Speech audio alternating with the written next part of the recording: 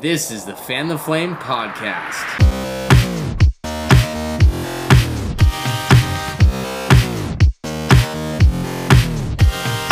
Before we dive into the topic, we're going to hear a quick story. Stay tuned.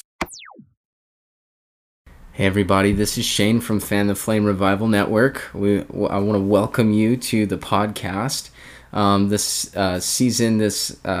Season 2 is all about kingdom living, and we're going to be diving into the topic of what does it look like to live like Jesus lived. I don't know about you, but I want to give God my everything, and I know how frustrating it can be when you are passionate for God, but you're not really seeing Him move in your life like you want Him to move. And so this is really laying a foundation for how do we live and walk being led by the Holy Spirit, because I believe that the will of God is for revival not to be some sort of moment in history, but the lifestyle of every believer. You know, we read about these revivals in history and we think, man, if only God could do it in our day. And I'd like to say if revival is something that happens in a moment's time, and we're just waiting the rest of the time, then it's a very sad existence. But if we can constantly burn under the presence of the Lord and to become a heaven-focused believer who's just constantly immersed in His presence, then that's going to actually create the lifestyle that God has called us to live. And instead of hoping for a moment or some sort of movement to spark in some future, we actually just live out an everyday lifestyle wherever we go. So welcome to the series. And so today we're going to be talking about heaven on earth. What does it look like to live a heaven-focused lifestyle? This is kind of going to give the foundation for everything else. I believe this is like the nuts and bolts. This is the peanut butter to your jelly. This is everything as far as how we operate, how do we think about the world around us. And I think if we can catch this vision and really live a lifestyle that Jesus has called us to live, it's really going to set into place everything else that we do in life. You know, it affects the decisions we make on a long-term basis. And so I'm going to go through this whole concept of heaven on earth, but also the concept of revival. You know, I called this podcast network Fan the Flame Revival Network, and I don't know about you, but the word revival is like, I don't know, people have their tons of opinions about what revival means. And I was thinking about it a couple days ago. What, revival, I feel like is it's an emotional term. A lot of people consider it to be a very emotional term, you know. It's when everybody freaks out. And I think there's a video called the Mississippi Squirrel Revival. You've got to check it out. It's so funny. But, sometimes we think revival as the evangelist guy once a year showing up to the town, and all of a sudden just everything blowing up, and your aunt that got saved 4 times got saved again. You know, like I just, that's what comes to mind sometimes when I think of revival. But and there's another thing, that revival actually isn't found anywhere in the Bible. Isn't that funny? The word revival is not found in the Bible, but you can see traces of it. You can see the demonstrations of it when you think of Nineveh having the entire nation give their life to God. Give their life. That's funny. Repent and follow God. You think of the book of Acts when the Holy Spirit pancaked on the disciples, and they went out and shared the gospel, and so many people, the world got flipped upside down by the gospel, right? That's revival. So there's many different definitions. I want to narrow it down to 2 main ideas: that God shows up and He is present amongst His people, and that He is expanding His kingdom, which means His influence around the world. So I like to call it the global, regional, or personal expansion of the kingdom of God through His presence. And so you can see that definition. I think you can find this sort of thing being demonstrated throughout the scriptures. And the central key to the kingdom of God coming is that God Himself dwells with us. Every promise that you see God give, it's usually followed by this statement: I will go with you. You know, remember when Moses was on the mountain and God's like, hey, I'm gonna hang out with you here, but when you guys leave, I'm not coming with you because you guys are stubborn. And he's like, Moses really stood up and he said, hey, if you don't go with us, how will people know that you have favor with us? Or, how will we be distinguished among any other nation? And he had a great point. God's like, you know what?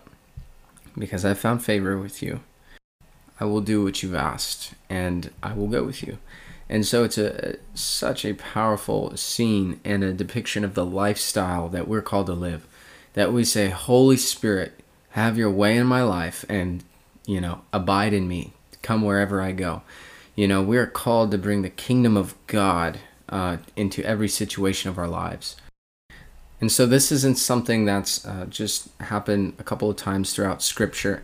But even in the beginning of the garden, in Genesis chapter 1, God himself dwelled amongst his people. And, I'm sure they had cheeseburgers. No, they probably didn't have cheeseburgers. They didn't eat any meat. Isn't that interesting? They were vegetarians. They were veggie lovers. Adam and Eve and God dwelled together, and God gave him a mandate to subdue the earth, to fill it, rule it, be fruitful and multiply in number. And so this mandate was to expand the influence of God throughout the earth. God gave us the mandate to cultivate the earth, to take dominion over it, to express creativity through culture, through connection, and to rule over every other part of creation, to steward it, right? And so you see in the beginning, this was his design, that God would be with us and that we would rule over it. And you saw what happened with that whole plan. Adam and Eve decided to get an Apple product. I'm just kidding. I love Apple products, but they ate the fruit, and all of a sudden now you have cursed land, and you have because they rejected the leadership that God had for them. They ate of a different vine, right? And so Genesis sets up the stage for this really interesting story of how, in spite of the wickedness of people and the destructiveness and the fact that they were constantly running away from God, God himself promised to redeem and to bring a blessing to the entire earth and to get back to square one. And you see that in Genesis chapter 12. God calls Abraham, and he gives him this promise, this covenant and blessing. He said, go from your country, your people, and your father's household to the land I will show you. I will make you into a great nation. I will bless you. I will make your name great. You will be a blessing, and I will bless those who bless you. Whoever curses you, I will curse, and all the people on earth will be blessed through you. So God had this promise, right? And you see it throughout Scripture, this idea that the kingdom of God would expand throughout the world. And so the prophets prophesied this. They brought these incredible vision statements that there would be a time when the Holy Spirit would come and pour out on all flesh, and God's dominion would reign, and that there would no longer be any war or division. And I love actually Isaiah chapter 2, how this is demonstrated. It's talking about wars will cease. In the last days, the mountain of the Lord's temple will be established as the highest of the mountains. It will be exalted above the hills, and all nations will stream to it. Many peoples will come and say, let us go to the mountain of the Lord, to the temple of the God of Jacob. He will teach us his ways so that we may walk in his paths. The law will go out from Zion, the word of the Lord from Jerusalem. He will judge between the nations and settle disputes for many peoples. Then they will beat their swords into plowshares and their spears into pruning hooks. Nations will not take up sword against nation, nor will they train for war anymore. Come, descendants of Jacob, let us walk in the light of the Lord. And you know what Jesus said, that you are the light of the world. And he said to the disciples when they left in Matthew 28, he said, make disciples of all nations, baptizing them in the name of the Father, the Son, and the Holy Spirit, teaching them to obey all that I have commanded to you, or all I've commanded you, and behold, I am with you even to the end of the age. And this is this prophecy from Isaiah is an Old Testament picture of the New Testament reality that God has called us to disciple nations. And God is elevating believers. He's giving them authority and dominion that was taken from the garden, reinstating it back. And he's saying, hey, you will now be the ones to disciple nations. You will through my wisdom and my guidance. And you see this being demonstrated in Daniel, and how he actually helped an entire nation come back to God, and how Joseph helped Egypt, and this beautiful picture of what it looks like to disciple nations. And so when we talk about what does heaven on earth look like, these are vision statements that God has for us. And it's the foundation for our lives. We look at these statements and we think, okay, this is the will of God on the earth. How am I partnering with it, right? So here's another verse. This is Revelation 21. And this is like the end result. I love this. Then I saw a new heaven and a new earth. For the first heaven and the first earth had passed away, and there was no longer any sea. The sea could represent evil in this. Verse 2, I saw the holy city, the new Jerusalem, coming down out of heaven from God, prepared as a bride, beautifully dressed for her husband.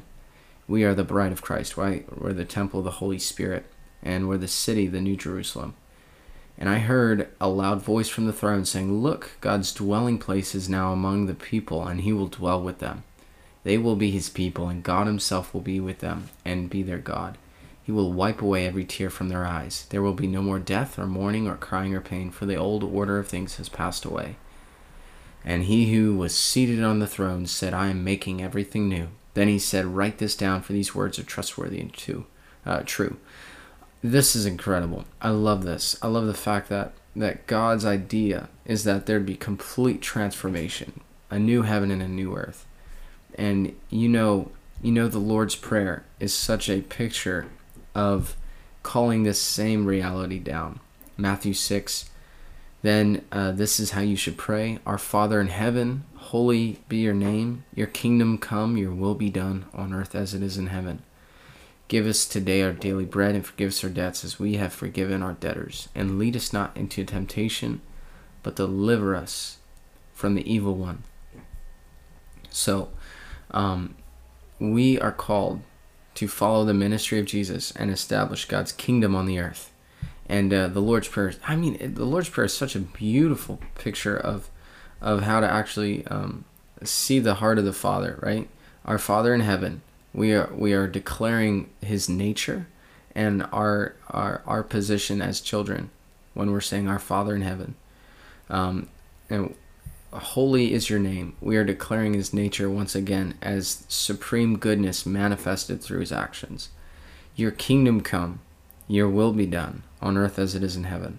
That's a prayer that we're called to make physically actionable. We pray that, and then we look at our lives, we allow the Holy Spirit to lead us and to lead us into the truth, that God's kingdom would come in our lives and his will would be done through us on earth as it is in heaven.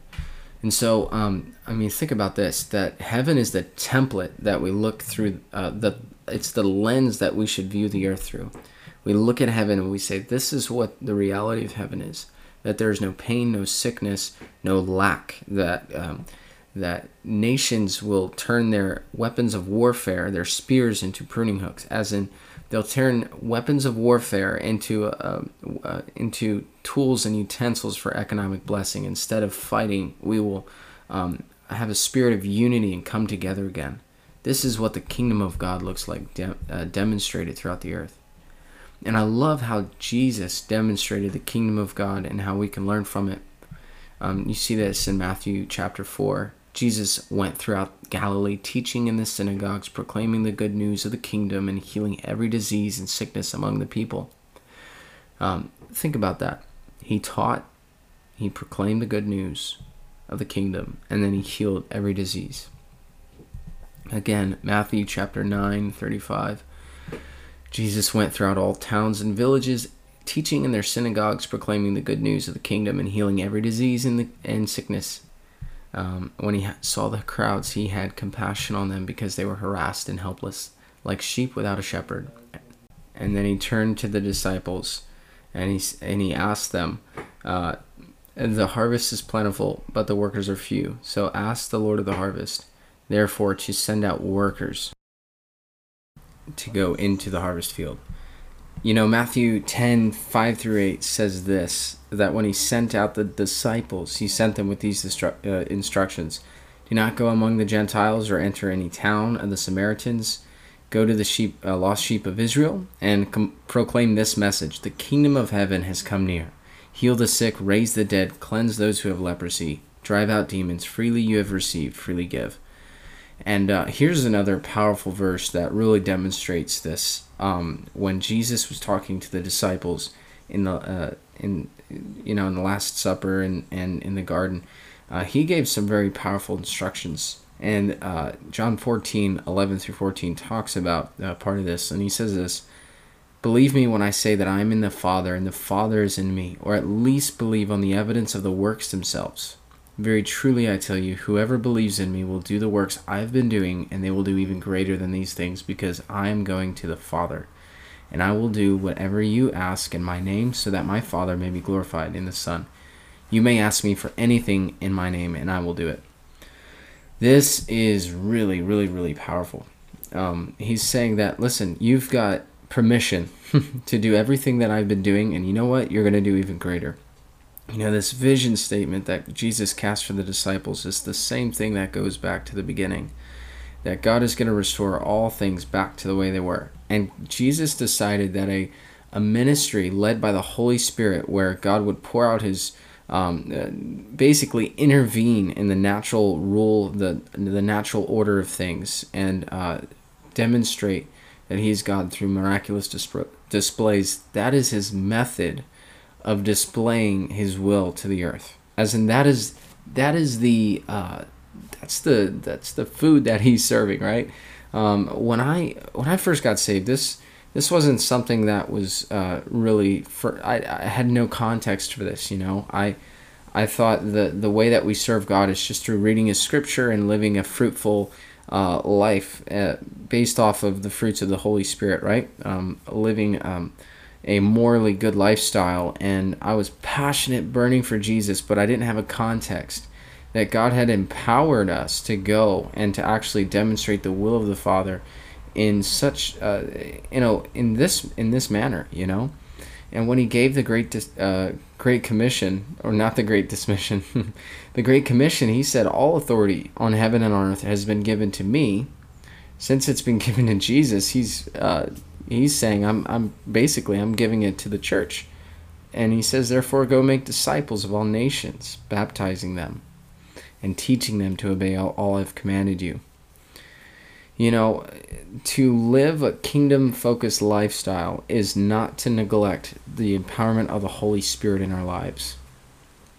To live a kingdom-focused lifestyle is not just to go to church every Sunday, but to expect God's kingdom to invade your Monday through Saturday, right? Is to actually partner with God and to see him do what only he can do, to demonstrate his will and his ways to the world. When we read these verses about God destroying all sorts of conflict and God restoring all things to be made new, and in if you want to continue to read Isaiah 61, but it talks about the ministry of Jesus. He would restore joy give you joy for mourning, praise for heaviness, and he would say to the captives, be free. And, the Lord has anointed me to proclaim good news to the poor, bind up the brokenhearted, to proclaim freedom to the captives, release from darkness for the prisoners, proclaim the year of the Lord's favor, and the day of vengeance of our God, to comfort all who mourn and provide for those who grieve in Zion.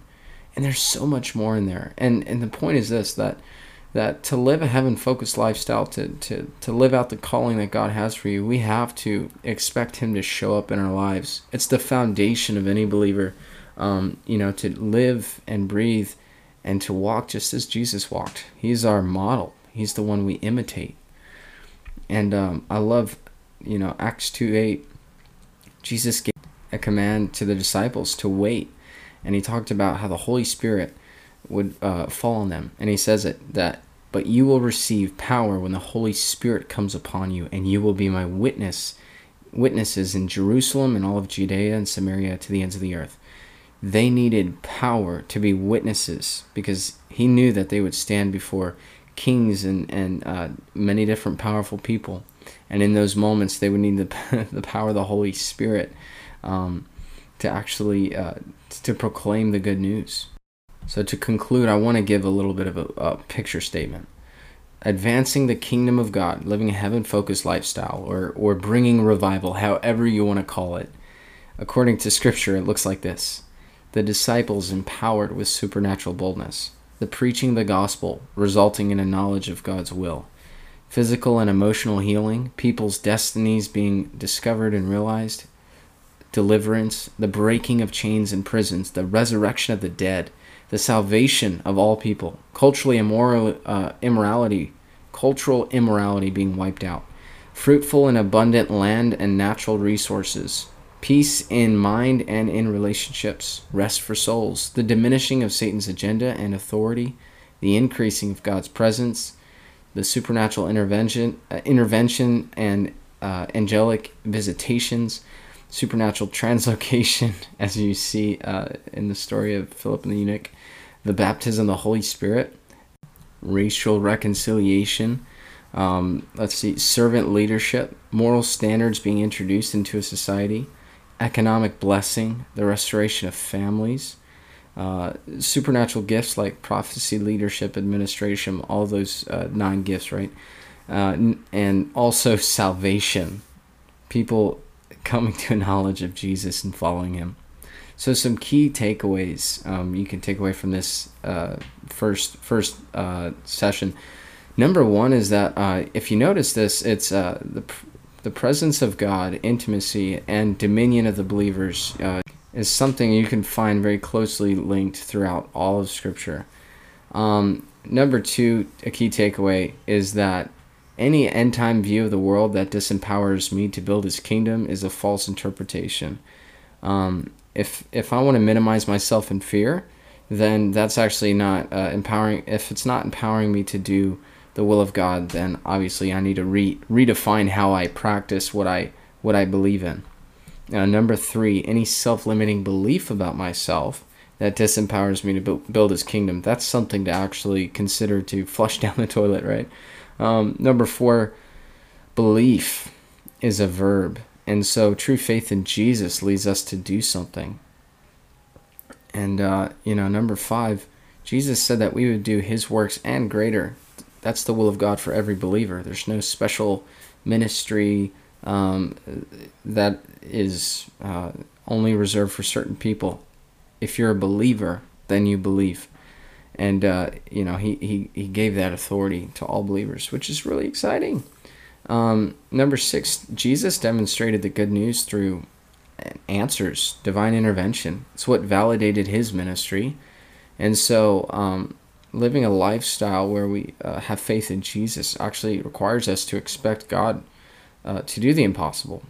And that demonstrates his nature as a good father to the world.